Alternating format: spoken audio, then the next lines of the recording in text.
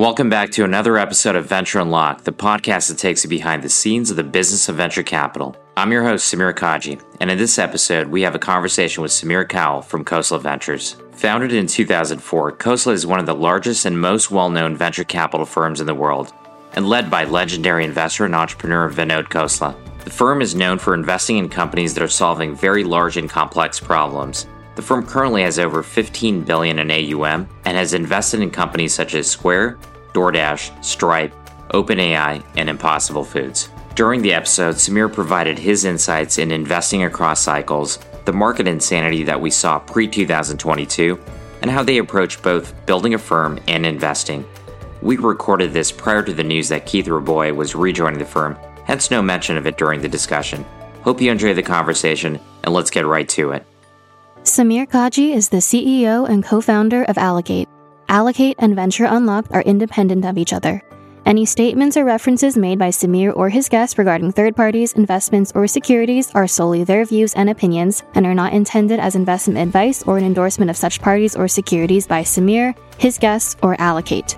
Allocate or its clients may maintain relationships with or investment positions in guests, third parties, or securities mentioned in this podcast. This podcast is for informational purposes only and should not be relied upon as a basis for investment decisions. Samir, thanks for coming on today. Thank you for having me. So I want to start way back, actually, and go through your history of how you got into technology and venture. So maybe we can start with your background working at Flagship and then ultimately going to KV. I started my career as a scientist, and then after a few years of that, I went to business school where I met Nubar, the founder of Flagship, and I joined forces with him back in 2001, 2002. What I basically did with him was a little bit of investing in due diligence, but primarily finding academics with interesting technology and helping them commercialize it. And so we did a number of companies in therapeutics, diagnostics, and in kind of the tools market. Ultimately did one in renewable energy, which led me to Vinod. And Vinod was an investor with both his Kleiner and individual hat in three of the companies I started while at Flagship. When he left Kleiner and decided to start his own firm and focus on sustainability and renewable energy, in addition to traditional technology, but he said, let's join forces. We started the firm together, and I moved out to California in 2005, and kind of the rest is history. Maybe we can go to the early days of Khosla, and I'd love to hear from you.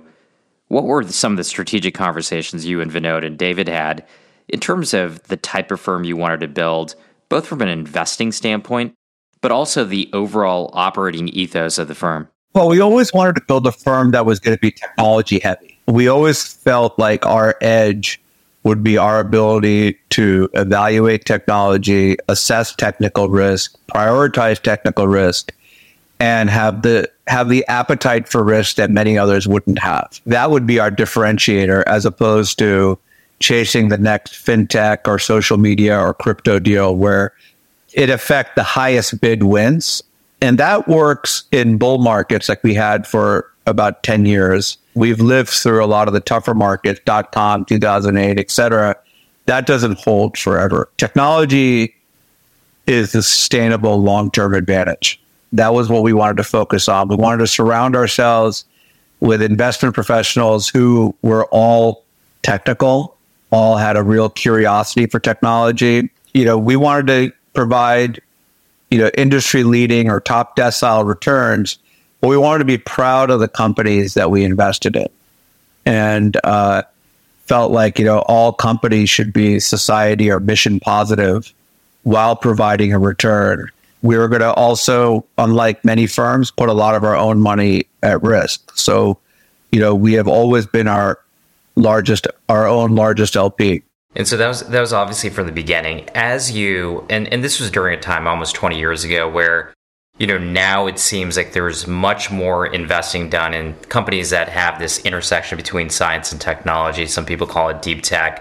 Of course, that term itself is a little bit amorphous, but you've been investing in things like sustainability, clean tech, really from the mid-2000s. When you think about some of the entrepreneurs that you were backing, obviously, in order to build a highly technical, defensible company, many of the entrepreneurs are people that are CS engineers, they're scientists. What do you look at when you are evaluating an entrepreneur to know if they are a KV type of entrepreneur and building the type of companies you're looking to back? What you want is someone that can take feedback well. We tend to be pretty direct. We're demanding. So you want someone that is going to run through walls to get the company successful, is nimble on their feet. The only thing you can guarantee in life and startups is that the initial plan will not be the final business plan.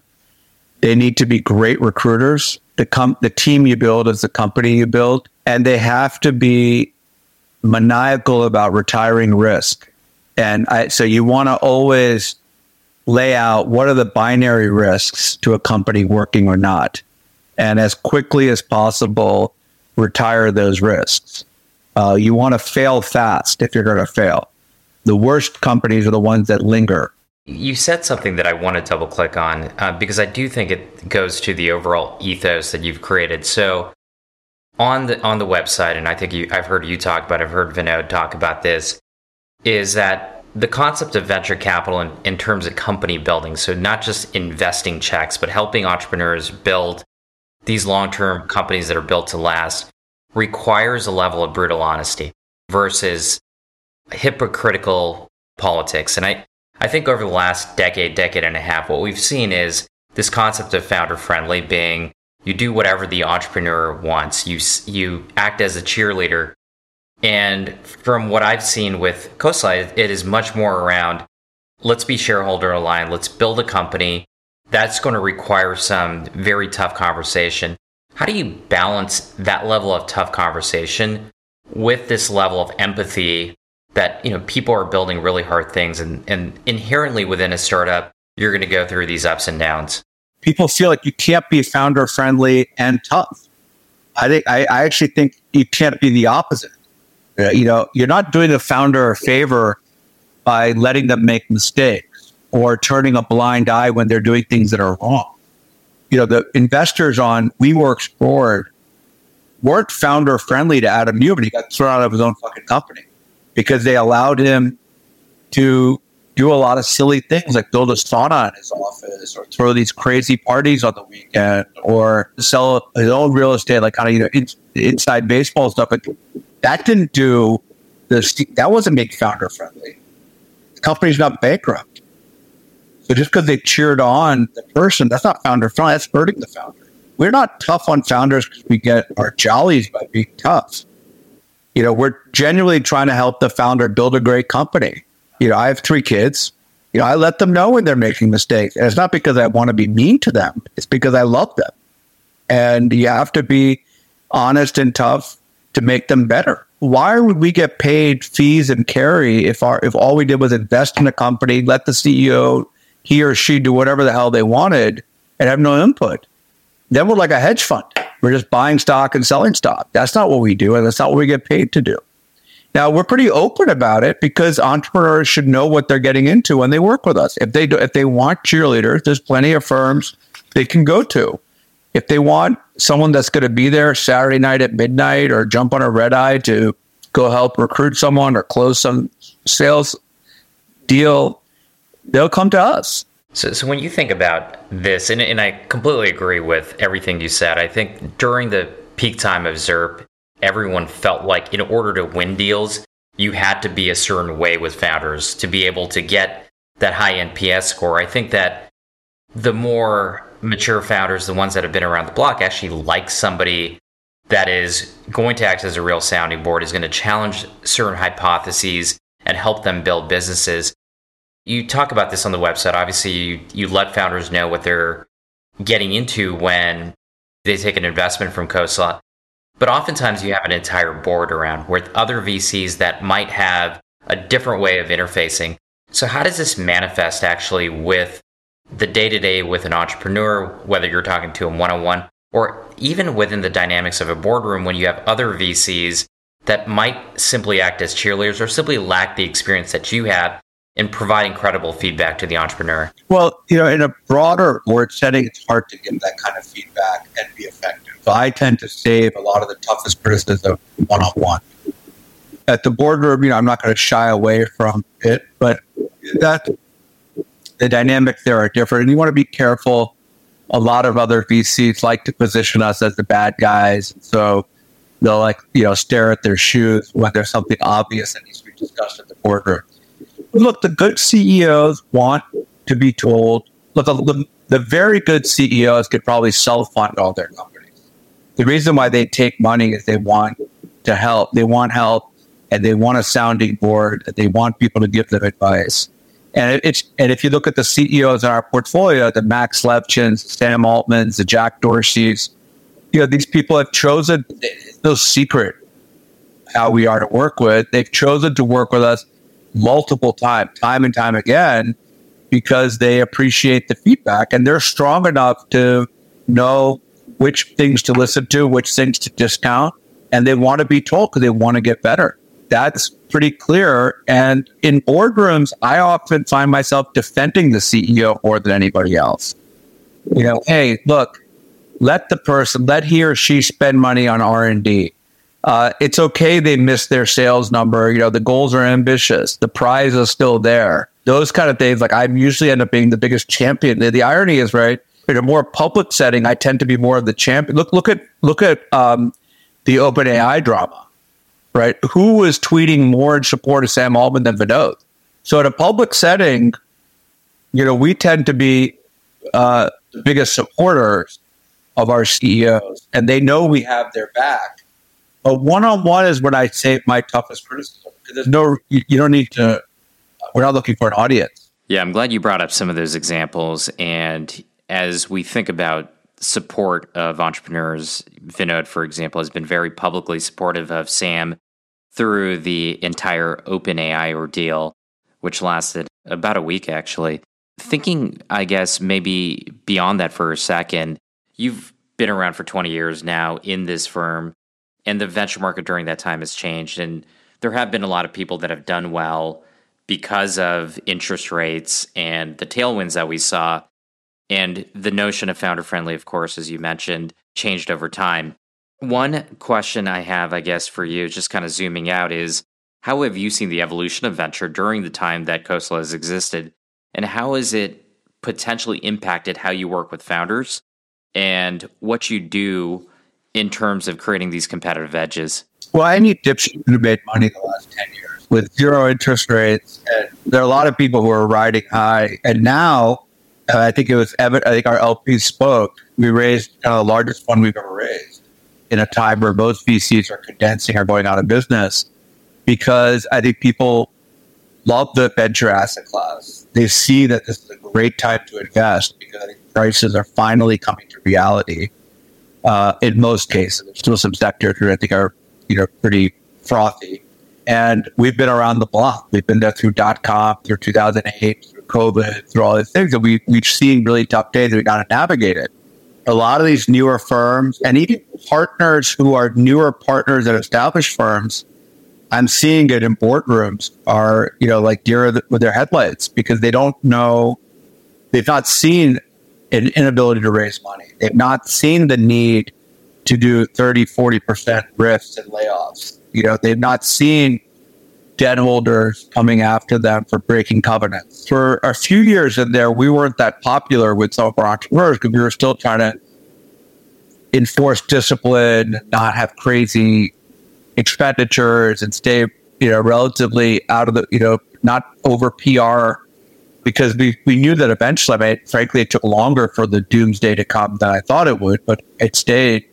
And now those CEOs are spending a lot more time with us because they know that we have the experience. It's not to say that there are a lot of other VCs that are out there that have had that experience. The guys at Andreessen or Sequoia, General Catalyst, and many others have been through all these ups and downs also. But we're definitely in the minority now. There's probably a dozen or so groups that have leadership who have been through tough times. A lot of the newer firms, I think, are going to struggle because it's hard. The first crises I experienced in this business was terrifying. Now you could be a little bit more even keeled. You don't want to over panic. You don't want to overcut. You don't want to sell everything under the sun. You got to be disciplined. and you need to prioritize. You have a fixed closed-end fund, so you only have X number of dollars as reserves. So every company is not going to get reserves. Many companies that probably deserve a shot just aren't going to get there. So now the trick is, how do you sell companies that don't meet the bar for getting further investment from you? And how do you pick the companies that are going to get more money and optimize those investments? And that's another thing, is that you need to be realistic of what the right valuations is. The more experienced VCs don't care about what they're, about some artificial vanity mark on your books. They want the company to be marked for success. So there's upside. So employees get upside. And that's another thing. A lot of VCs want to go out and try to raise other funds, and they're scared to mark down their investments. And that's, again, very short-sighted. I completely agree with that. And we certainly saw that in the 2010s, where because of the capital abundancy in the market and the number of people willing to mark up companies, especially larger crossover funds were able to mark up deals. And as a result, we're able to use those marks to raise subsequent funds and bigger funds. And of course, now everything's unwound. The two areas that seem somewhat insulated from the reset that we've seen over the last 2 years are seed stage financing and also anything that relates to AI. And of course, the discussion generally is around generative AI and the potential impact to enterprises and consumers in the future. And since you've been an investor, you were an early investor in OpenAI, have tracked AI, as well as some of the last technology super cycles, whether it be mobile, cloud, the internet, wanted to get your take on how you compare the potential of the AI super cycle relative to some of the tech super cycles of the past. Well, it'll be bigger than anything that's been there before. But there's not like an AI company. Any company, even pharmaceutical companies or companies that you wouldn't think would incorporate, wouldn't come to the tip of your tongue when you think about AI. AI is going to become like software or the internet or mobile or the iPhone. Unless a company has incorporated AI in whatever they do, supply chain, manufacturing, et cetera, they will be left behind. That is clear. But, if someone says, I'm doing an AI company, that's probably just marketing bullshit. You should run away. If you've got someone that isn't incorporating AI in their short to near term plan, I would run away. It's going to be a pervasive technology across all verticals. The valuations in AI right now are super high for the most part. There are some that are warranted and justified, but some are very, very high and are just following on. Hey, if OpenAI is worth $86 million, we're worth 10% of that, 5% of that. Those are always kind of a fool's rush, right? Like a fool's errand to do analysis like that. But that's how a lot of companies are getting valued right now. We've seen this in .com, we saw it in crypto, we saw it in clean tech. You have the version 1.0 where there's a lot of exuberance and then a lot of disappointment. And then in version 2.0, it's much more robust and people learn their lessons. Right? You started in 99, so you'll know that the eToys, the Pets.com, the volume, despite the fact that every transaction was unprofitable, was all the praise. And then people left .com for dead. I remember in 2002, I graduated school. People were like, wow, the internet, there's no more tech investing. Tech investing is dead, blah, blah, blah. And then you had Facebook, Uber, Airbnb, Stripe, Square, DoorDash, you can name it on and on. Kind of the richest, most lucrative part of venture capital was in tech 2.0. You're seeing that, you mentioned seed rounds are insulated because there's not that much money and not that much dilution. And there's still a lot of, and seed checks are, the funnel is just more. There are a lot of people who can write a $50,000 check. The other area that we're seeing a lot of lift in valuation is in the sustainability area. I lived through 1.0. I have all the scars on my back. You had some successes like Tech and Tesla and QuantumScape, but there were definitely some successes. But for the most part, it was at least 80-90% failed. Now you've got version 2.0, and people have learned a lot of the lessons. That don't be dependent on subsidies. Be clever on capital allocation. Focus on the founder. Don't hire executives from British Petroleum or Shell or Exxon. We've learned a lot of that. We're incorporating that. We're really excited about that area. So my bet is that AI will go through the same thing. I think it'll be a quicker cycle. But then you'll have a bunch of companies that fail. You're already starting to see some companies stumble. You'll see more of that. And then you'll see a second wave come that'll be very powerful. So aside from OpenAI, we're the first VC investor. Most of our investing in kind of AI companies are what's next? What's next after LLMs? What are some specific applications? Maybe it's in healthcare. Maybe it's in financial services. Maybe it's in legal services. Where can AI play a real role in more shorter or longer term, and start investing in those areas right now? And stayed away from kind of the multi-billion-dollar valuation, mega growth round. We really, with very few exceptions, we've stayed away from those rounds and passed on a lot of those companies. Even though a lot of them are pretty good companies, good teams, but just we think there's better ways to deploy capital. One of the things I do want to unpack a little bit more is something you alluded to. So thinking back in 97, 98, 99, actually companies like Pets.com or even Webvan, at the time, the infrastructure, the adoption wasn't there to sustain those companies. The distribution was there. Of course, Webvan, ultimately now we have Instacart, right? Where it's good to bring that up because we invested $1 million in Instacart for 10% of the company. And the reason why Apoorva had struggled to raise money at a better price was everyone kept bringing up Webvan. And it was still early days of the iPhone. But remember, you and I are old enough. Webvan was you got home, you went into your dial-up AOL modem, you had a shitty user interface, and you ordered groceries that took forever to get there. Instacart, you get your Uber on the way home, you press a few buttons, and the shit's there by the time you get home. Very different. But you had to make that technical leap. Back then when Instacart started, people were still scared to put their credit card online. You had to make the leap that everyone was going to have an iPhone. Broadband was going to be more pervasive and faster. People would be very comfortable doing all commerce on their phone.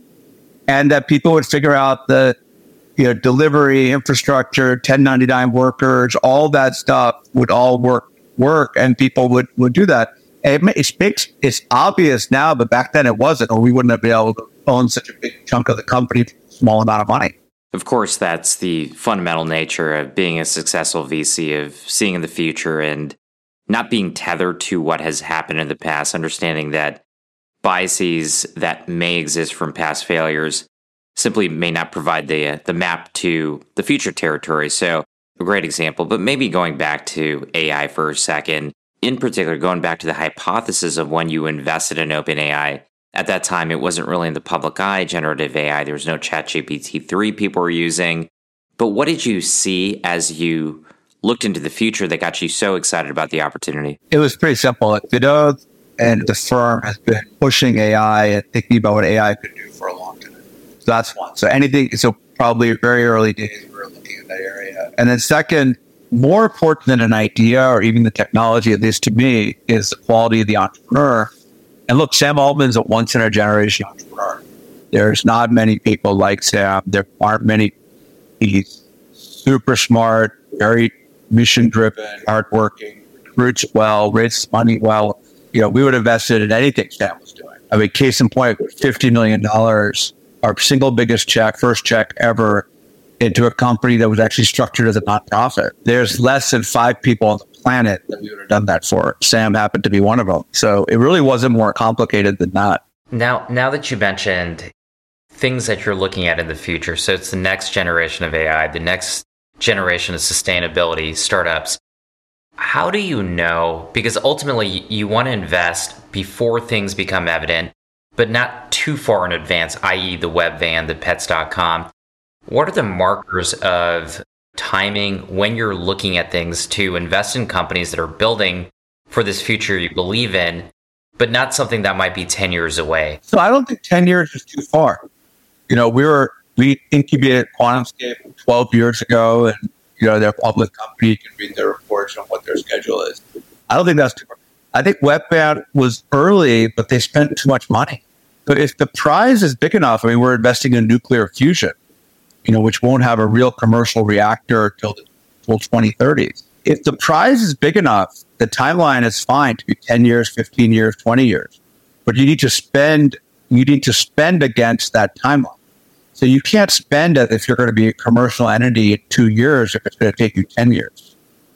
What you should be doing is, and remember, that's another reason why we like some of these companies, is that if the market is huge and the technology advantage is big enough, you can wait.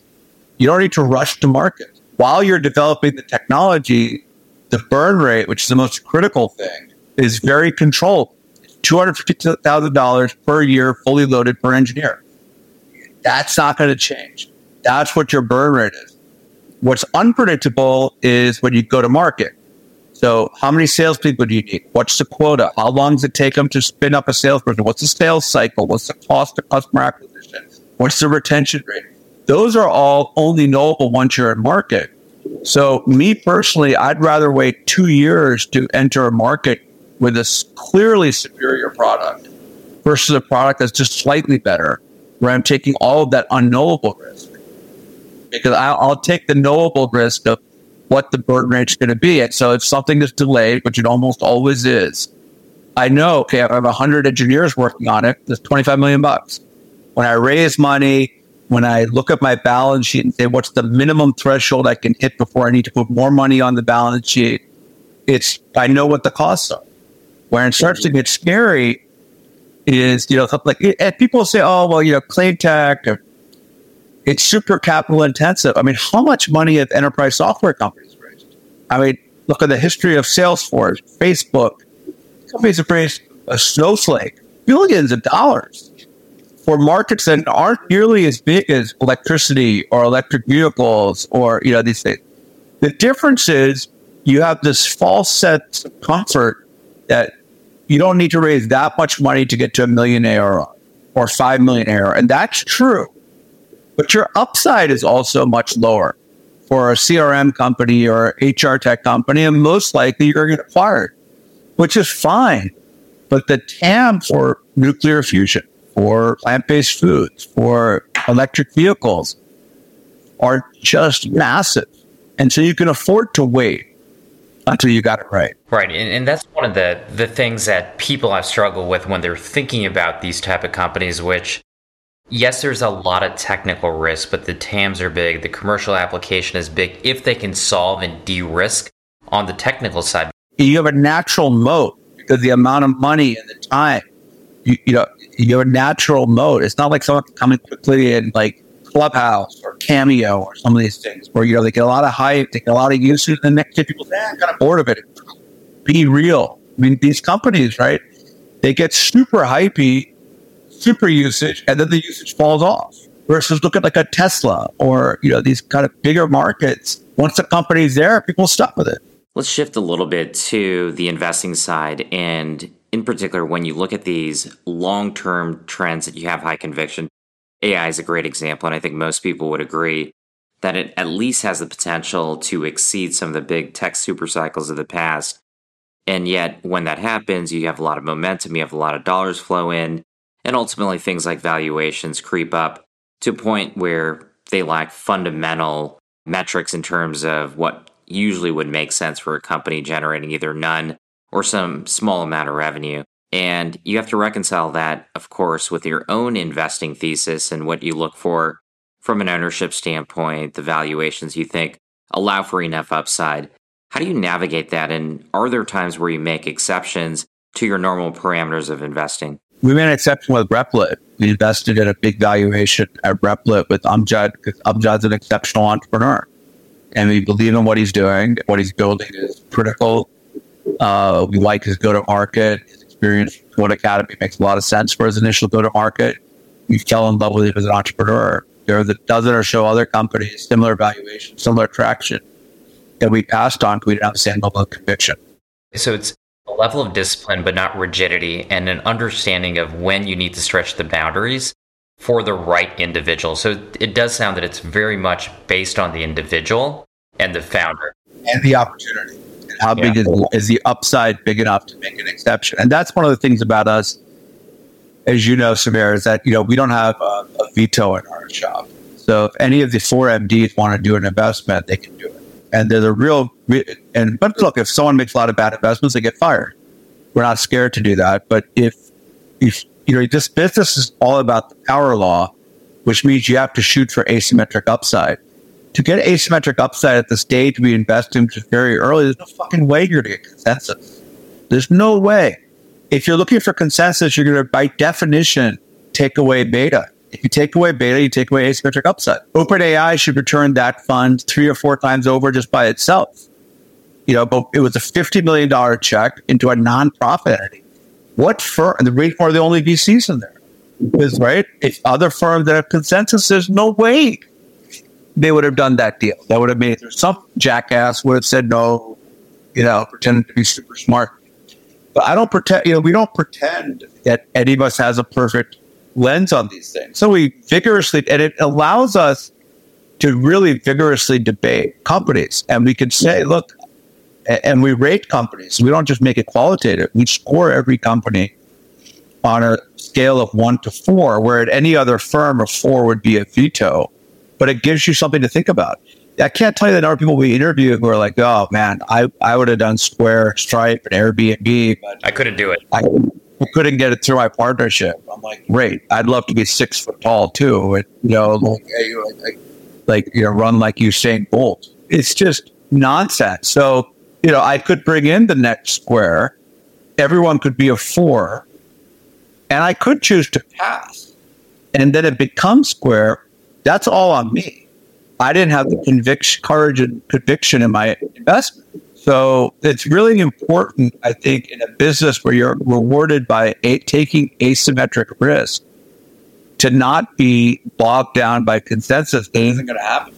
Everyone knows. I mean, I think you and I have been around long enough where you've seen these firms where there's also politicking going on at the GP level. It's like, you vote for my deal, I'll vote for your deal. Oh, and then the person is asleep at the switch and not helpful. Like for our firm, David, Swen, Vinod, and I all add different value. And if I didn't think they added value, why would I give them any of my carry? And if I'm giving them my carry, they better be awake to the presentation and help and make an answer. But they've already if you horse traded in the morning before your Monday meeting, hey, vote for mine, I'll vote for yours, then you're going to be on your iPhone screwing around. I don't know what you're doing. And then also the entrepreneur gets hosed. The entrepreneur doesn't get the benefit of the tough questions. It doesn't get the benefit of the whole help of the partnership. Better or worse, if you work with KB, you're working with all of us. Nobody has deal-specific carry. We'll have vigorous debate, and people have different opinions. But once they make an investment, everyone is working for that company. It's not, we've had people here who's not lasted, who would rather be right, and when they didn't like a company, they'd root for it to fail versus be successful. And we weed that crap out. We don't have silos. Oftentimes, multiple of us work on a company. Sometimes we rotate in and out. We have no deal attribution. As you know, because you've been an LP, we don't give deal attribution. Then it doesn't become political. Like, oh, that's my deal. I get to work on it. People are fighting for credit on who got the referral. None of that happens here. It's such probably a cultural shift for people that you might bring in from other organizations that are used to more consensus. How do you get people comfortable? Because it's fine for you or David or Sven or Vinod to make a non-consensus decision, do a deal that you have, even if you're getting vigorous debate or contra reasons not to do a deal. But they're not an FD then. FD has to sponsor the deal. So they have to work with one of us that hopefully Sven got promoted, was our most recent FD, and he got promoted but he worked with us as a partner where he couldn't do a deal without one of us giving him air cover. And that's really important. One of the main reasons, there are a lot of reasons why people don't work out here. And we're very quick on the draw that if someone doesn't work out, we part ways in a friendly way. But part ways because you're only as good as the worst investor at the table, right? So what happens, this was another insight, is at a firm where it's consensus driven, the quality of due diligence also becomes worse. Because if you're an investor and you fall in love with an entrepreneur, you're now selling the investment to your partner. And what that means is that you're looking for all the positive attributes and not the negative. When I fall in love with an entrepreneur, I want to do the deal, I'll bring it to my partners. I know I can do it. Right? So I'm not selling my partners. I'm saying, here's why I'm excited. Here are the risks I've identified. Here's how I think these risks are manageable with X amount of money. What do you guys think? What am I missing? Help me out. Help me identify risks I haven't identified. Introduce me to someone that would say, hey, that risk really isn't achievable with this round. You need more money for that. Or introduce me to someone that's done a similar type of, whether it be customer acquisition or solving some material problem or something at another company. So you're going to people with help as opposed to a sales pitch, right? And that would show. So my due diligence is finding, where is this company going to fail? How can I figure that out as quickly and cheaply as possible? And then is that worth the risk? Is the reward worth that? Running that by my partners, seeing if I'm thinking about it the right way, as opposed to giving them a sales job where I'm not, whether intentionally or nefariously or not, you just, human nature is such that you probably aren't highlighting the negative things that people are saying. Could you also, at the other firms, you're fighting for allocation. There's a fund is X size divided by X number of partners. You're all fighting for dollars. So if you may not really like the other person because they kind of shit on your previous deal, you're going to look for a reason to do it. So that person's going to just put on the bravest face as opposed to the honest, hey, here's where I could feel. I remember one of our most successful investments is a public company called Guardant Health. We had nearly $1 billion on it. And when I was doing the diligence, one of the world's most famous cancer biologists shit all over the company. That this is nonsense. These people are nonsense. And I still remember in my investment memo, I put all the reasons why I was excited. And I said, oh, by the way, this particular person, who now is a huge fan of the field, and it's kind of comedy now when I see him. He's a big, big name in the cancer biology field. He was super negative. I was insane for doing this. I wrote up exactly what he wrote, and I highlighted it in the memo. I didn't hide it in the corner. I said, I'm still a one. I'm going to do this investment, but I want everyone to know this guy who knows more apparently than everyone else and wasn't shy about telling me how smart he was, said this, and I've highlighted it. So if this thing fails, you can't come to me and say, oh, well, what about this? Putting it right there. But you would never do that at a firm where I had to get consensus. You would bury that. It's a great story, and you're absolutely right. It would be buried because it would make it dead on arrival in a consensus firm. Speaking about building a firm around this ethos where people are willing to put their neck out there and make decisions on deals where they have high conviction, despite what others may think around the partnership, you also have to get the type of people that have that type of DNA that can do that. And it's not easy to do. Are there things that you do as part of the interview process for potential Khosla principals or other investing staff that allows you to determine what kind of person is going to be a successful Khosla investor? It's just super hard to find people. You're right. It's very hard to get certainly partner level people once they've been indoctrinated in another shop. We're so unique to come over to our shop.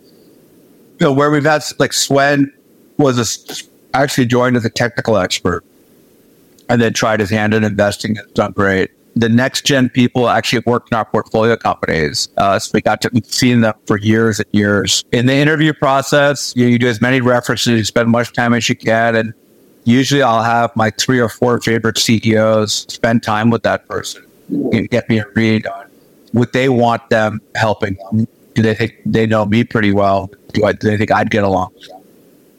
And you're still wrong at least 30, 40, 50% of the time, even doing all that. Yeah, it is a difficult process. So I want to maybe end with a kind of look back question. Now you've been in venture for, a quarter of a century now, almost. Khosla from the founding days to where it is now, 20 years. If there was a single piece of advice you'd give yourself from 20 years ago when it comes to investing, running a firm, what would it be? You can only lose one time your money, and you can make an infinite amount of money. So if a company is going down, be polite, be generous, be empathetic, but don't waste a lot of time trying to get a 70 cents on the dollar. Take that time, take that money, and put it into the winners because the power law always wins. And early on in my career, I fretted so much about losing money that it was just a waste of time and effort. If I'd taken that time, I could have maybe been a company that was at 8x, 10x. That's much more effective use of time than getting 40 cents versus 10 cents on the dollar. It's hard for a lot of people to actually understand that. And I've looked at a lot of data on highly successful funds as well as funds that haven't done that well.